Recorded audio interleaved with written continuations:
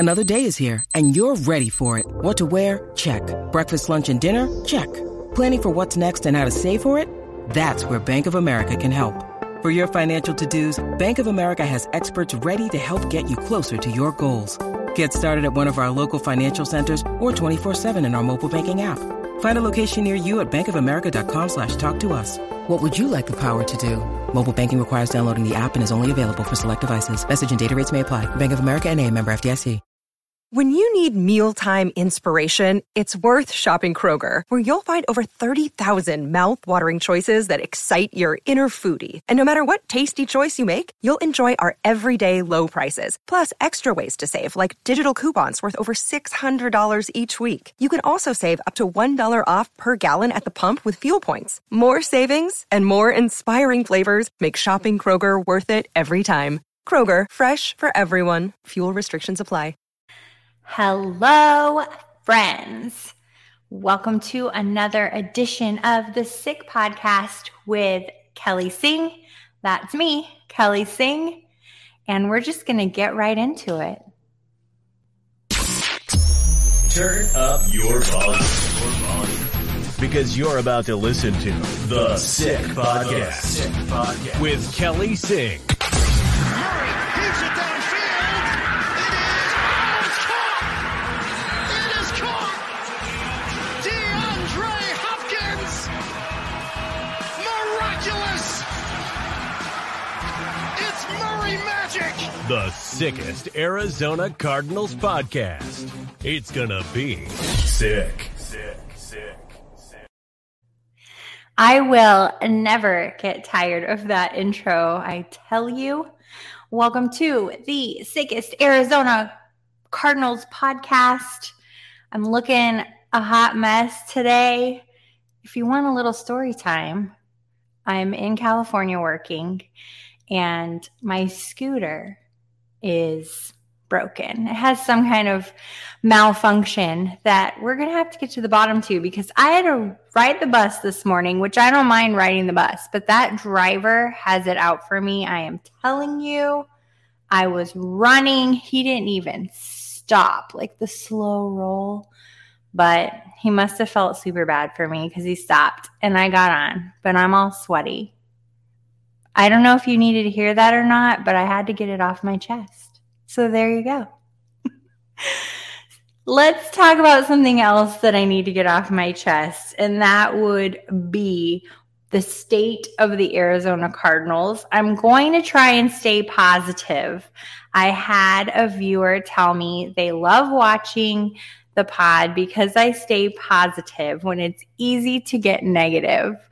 I mean, everybody's parents told them if you don't have something nice to say, then don't say it at all. So I try to live by that. So if I'm just shaking my head, you know. Today, I'm having on a guest who likes to look stuff up, likes to share facts. We became Twitter friends, I believe. Actually, I'll bring him on and we can talk about that. But my guest today is Sean Foss. We'll have him pop in. It's Sean, Super Sports Nut and Twitter friend. Find him on Twitter at Sean_Foss. Sean, what's up? Hi. Thanks for having me on. I'm excited to kind of jump on and talk Arizona Cardinals football, even if I'm not necessarily a big Cardinals fan. But no, I'm excited to come on and talk some Cardinals with you. You are a football fan, and that's kind of what I like to look for sometimes when I have a guest, because they bring a different perspective to the discussion. But I think I wanted to think about when we became Twitter friends, I think it was because somebody was being like really rude and mean to me. And if I remember correctly, I think it was over some issue with somebody like having dibs on gym equipment or something like that. There's like a Yes, Twitter story right. about it, and it was like a whole back and forth with people being ridiculous, if I remember correctly. It was. And then you sided with me. I didn't even know you. And I was like, you know what? I like you. And that's the miraculous origin story of our Twitter friendship. Yeah, we did cross paths in real life at the Expo back in Yes. August as well. Yeah. That's right. Yeah. The expo is always a great place to run into people that you've seen on Twitter. I've been to 2 of them now, and I'm looking forward already for August to come around again. Yeah, same here. I've been to the last 2 and looking forward to going again next year. So much fun. If anybody here doesn't know what we're talking about, there is a fantasy football expo. And it happens in Canton, Ohio, every August, right around Hall of Fame time. And it really is so much fun. It's a blast. Yeah, and it feels like it's getting to be a bigger event every year too. I think there were more people this past year than the year before, and the idea that we got to do a bunch of cool stuff at the Hall of Fame stadium and go on the field and throw the ball around. They did a flag football tournament on the field there. It was a lot of fun. It was a lot of fun, especially since my team, I wasn't playing, team captain, team trophy smack came in second place. That's right. To the first place team, which happened to be the Commish Fantasy Football Podcast, which is where I got my start, almost three years ago now. And so I was like, go everyone.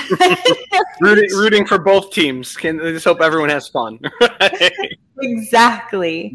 Well, let's talk a little bit about the state of the Cardinals. I mean, it's not unique. They're not in a unique position as far as what's going on in the NFL right now. It's been a little wild this season so far, but it is unique to the Cardinals. And I want to bring up a quote from Kyler Murray, if I could, and I'm just going to read here.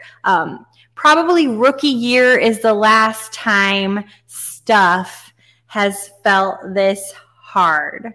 So clearly, Kyler is having a problem with how things are going. He's feeling the pressure. It's hard. He's a good football player. He's gotten a big, fat contract, but it's not coming together for him.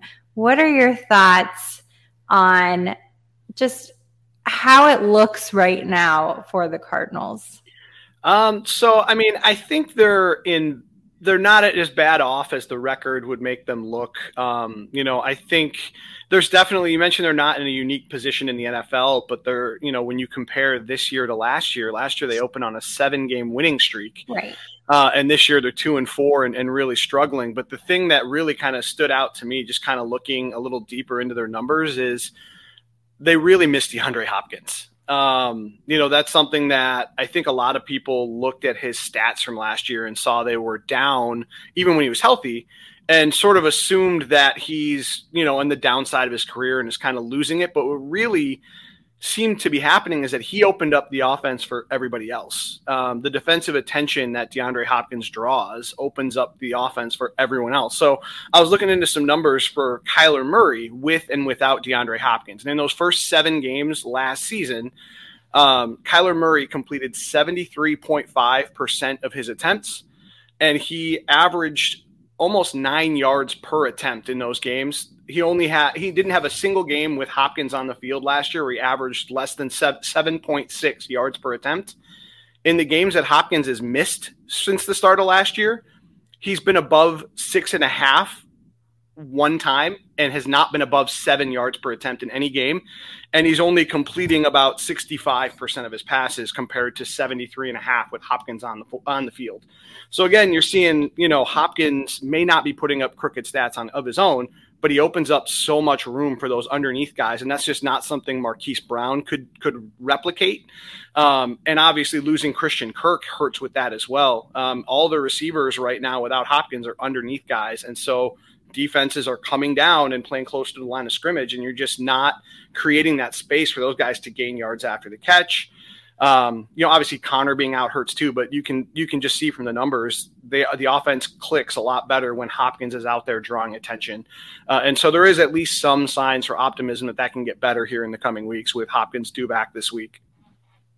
I agree with you 100%. I think it's easy to forget that Hopkins has been out on this suspension when you're so focused week to week on who's playing, who am I going to put in my lineup if I'm playing fantasy, who am I betting on props, all of those things can cause someone like me who's involved in fantasy, in sports betting, and enjoys football in general to forget that DeAndre Hopkins exists. Yeah, he's a very good football player still, despite reports he was on the downside last year. He's still very good at what he does, and hopefully will make the game easier for Kyler Murray, which, I mean, that's what you really want to do based on that quote. You want to make the game easier, and the reason it's been so hard, like I said, is because defenses can play coverage closer to the line of scrimmage. You don't have to worry about getting beat over the top as much without Hopkins on the field. And Robbie Anderson may help with that too. I mean, that's another addition this week that, I mean, they're giving themselves some speed on the outside. I mean, Marquise Brown is known as kind of a speed guy, but they've been deploying him underneath. I think things will open up a little bit, like I said, with the new guys that are coming in. That won't necessarily help with the defense, which has also been a problem, but that should make the offense better and give Kyler Murray some reason why he's probably a buy low for fantasy football, and also a reason why the team should have optimism kind of going forward that the offense can turn it around. Agreed. Totally. It's interesting what you said about Marquise Brown. When he came in, I think what I envisioned was to replicate what they were missing with DeAndre Hopkins. My biggest fear also being a Ravens fan. Somebody told me I can't have two favorite teams, but guess what? You're not the boss of me. Mine are the 49ers and Lions, so I get it. There you go. Yeah. With Marquise Brown, my biggest fear was exactly what happened in Baltimore is he gets the yips. Once he drops a big pass, he's going to drop more. And in Baltimore, they actually had him catching soccer balls at one point to get over that feeling. And so when he's come to Arizona, he's missed some big passes. It hasn't been any kind of spectacular thing. And then we have Rondale Moore, who plays there in the slot, I guess, in the center, catches those maybe 5-10 yard at the most passes. And he's great at that. Somebody asked me if I thought that would, with Hopkins coming back with Robbie Anderson joining the team, was that going to affect Rondale Moore getting more playtime? And I don't think it will. He's a different kind of player. He's utilized in a different way. And now that he's healthy, you can see that Kyler wants to utilize him. The offensive coaches have built plays around him. So I don't necessarily see it affecting Rondale Moore. It'll be interesting more so to me to see how Robbie Anderson is going to be utilized with Hopkins back. Yeah, I think if anything, the return of DeAndre Hopkins and the addition of Robbie Anderson will be positive things for Rondale Moore. Because like I said, anything that draws attention deeper, it gives him more room to operate underneath, which is what they sorely need, is some more space underneath. And Rondale, we've already seen he started to kind of earn targets in the couple weeks he's been back. If he's got more space to operate in and is still earning those targets, it's going to increase his production, not decrease it. It's I think a positive development for his outlook going forward. That is great news.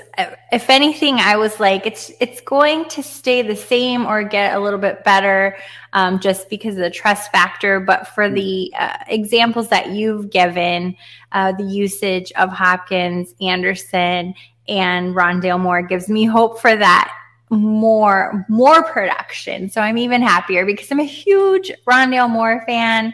I have been since last year's training camp, and to see him injured and not getting full usage has been so sad, but it's looking good for the rest of the season. Fingers crossed, knock on all the wood. Yeah, I'm excited to see what he does the rest of the season too. I traded for him in a dynasty league where I actually gave up a different Cardinal, Zach Ertz, to get him. So hopefully we see Rondale take off. I think that's a good move. I mean, Zach Ertz is a great player. He's definitely one that you want in your tight end position. But for Dynasty, I think that was a good move. Well, sure, especially with them drafting Trey McBride, as early as they did too. They expect him to play eventually. It's not just going to be Ertz forever. Exactly. Although that's a good slogan, Ertz forever. Let's talk about this week's week 6 matchup with New Orleans. There is a lot to unpack there. New Orleans is kind of a hot mess this week. Yeah. When you are taking a look at that roster. What are your first impressions when you think week 6 New Orleans?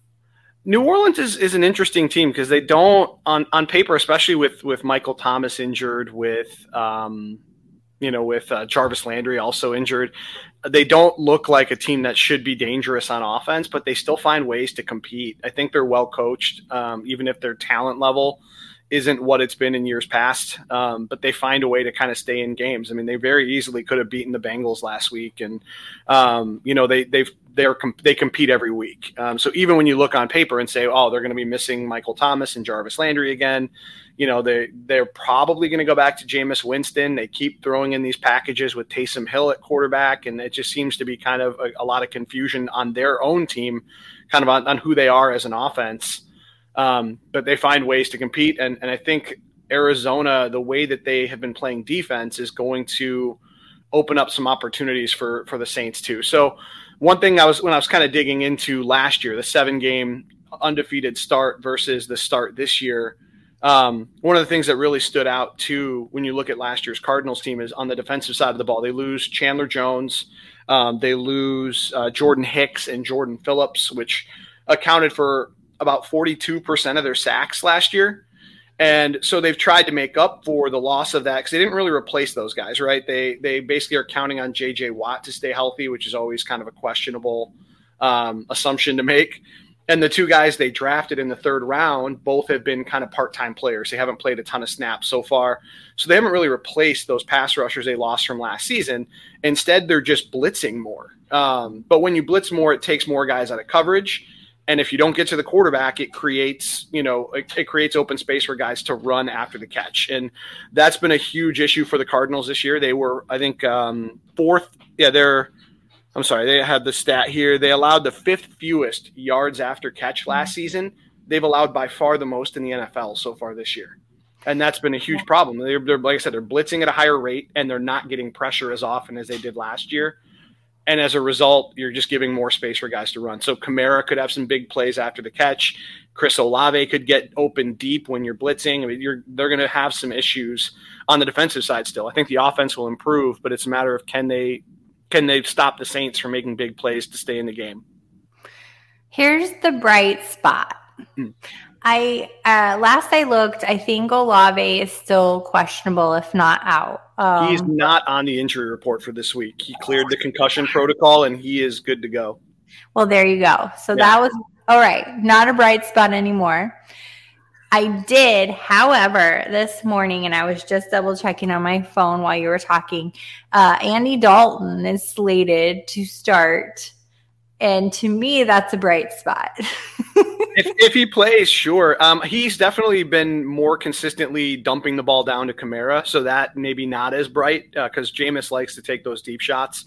I know Jameis was active last week as a backup behind Dalton, and then Dalton had kind of a back issue pop up during the game, and so I wasn't sure. I think it had been still kind of up in the air.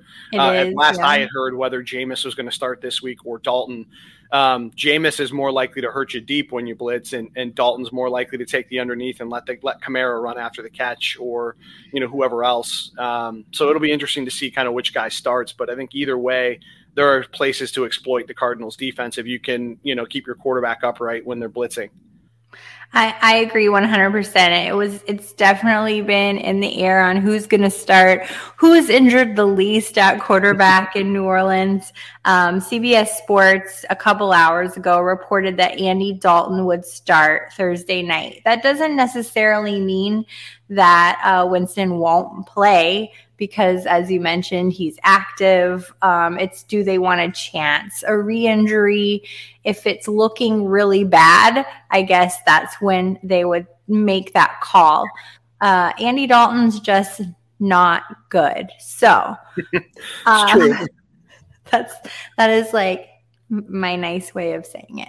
And I'm hopeful that because he is predictable and he does have a limited skill set, that's going to allow the Cardinals to exploit that and hopefully come out with a win. It would be really awful to lose at home again. I mean, there's no nice way of saying that. The home losses have been demoralizing to the team, I'm sure, the fan base. I've said it before on other shows that Arizona has a lot of fair weather fans, being that we are a retirement state. So there's loads of people from other places here. And when the Cardinals are doing good, they have loads of fans. And when the Cardinals are doing bad, that fan base definitely dwindles. And our home games almost look like away games at times, depending on who's playing. If you're talking Chicago, there's going to be tons of Bears fans. If you're talking any of these retirement type states that flock to Phoenix, it gets really interesting. New Orleans, I would say we should be able to dominate the home crowd. I'm hopeful that they'll finally pull out a home win. Yeah, I mean, I think that this is a game they have to win. If you have I know they're not that far out of the division race. I mean, no one is really pulled away in the NFC West. The 49ers haven't looked great at times. Obviously getting throttled by Atlanta last weekend. The Rams offense has been sputtering. In Seattle, I think they've outperformed their talent level at 3-3 or whatever their current record is so far. I think there's plenty of opportunity for Arizona to still win the division, but if you're going to do that, this is the kind of game you have to win. You can't lose to New Orleans when they're banged up on offense. Yeah. This is a game you have to, and I think they will. I think the Arizona offense will improve enough with Hopkins back that even if the Saints are able to move the ball and score points, that Arizona is able to outscore them. But it's going to be interesting to kind of see how it plays out. But I do think Arizona will get back on track at home this week. I agree. Thank you for that optimism. It's very uplifting to my little heart.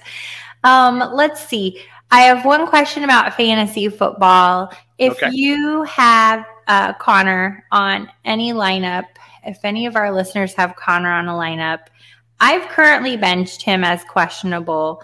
What are your thoughts on playing James Conner as questionable going into Thursday night?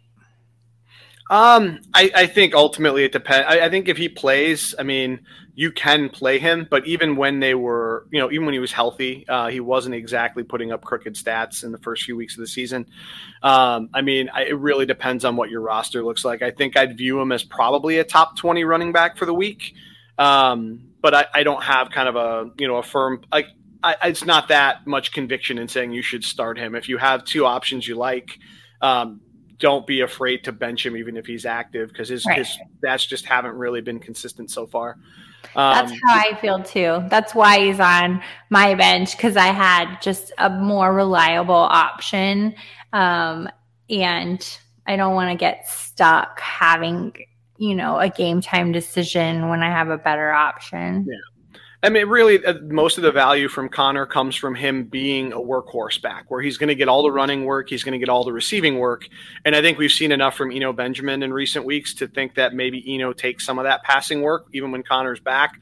And that, like I said, that saps his upside enough. Plus, he's coming off the injury. I think he's very borderline. If he's active, he's very borderline as to whether he's someone you should play or not. But with all the buys and all the injuries, you may be forced to start him if he plays. So, really, like I said, it always really depends on what your roster looks like and kind of who what makes sense for your team. Very true. Benjamin, everyone loves a shiny new player off of waivers. I know that was a feeding frenzy over the last week or so. So it's funny that you said that. Sean, thank you so much for joining me today. This is just, a short little chat about the state of the Cardinals, what's going on, what's upcoming. And I loved having you on as a football fan in general and as a Twitter friend. Do you have anything going on that you want to share? Are you working on anything content related? Are you just a chill fan? What's going on with you? No. So I do write a weekly column for a site called Drink 5. Basically, it's the rookie report, where essentially I break down the matchup for any fantasy relevant or even some of them irrelevant rookies for the upcoming week, where I'll tell you which ones are obvious starts and sits, which ones are more borderline and what way I would lean on those guys, and then give you some deep league, sleeper stashes, DFS plays that you may not think of. For example, a guy like this week, I like this week as a cheap DFS play is Jelani Woods from the Colts against the Titans, who are one of the worst tight end defenses in the league. Things like that. So I write this article every week. It's on drink5.com. Normally I'll tweet it out as well, but that's what I really do kind of in season. I love that. That's so much fun. I'm going to make sure I share it. And people go ahead and follow Sean at Sean, SHAWN_Foss, FOSS.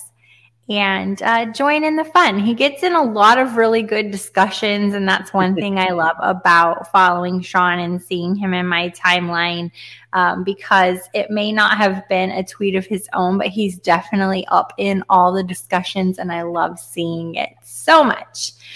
So thank you, Sean, for joining me again. I would love to have you on another time or whatever, but I'll be seeing you on the Twitter. Sounds good. Maybe we'll talk when the Cardinals are in a little better shape and see how things are going. Yeah, for sure. And for everybody watching, thanks for tuning in.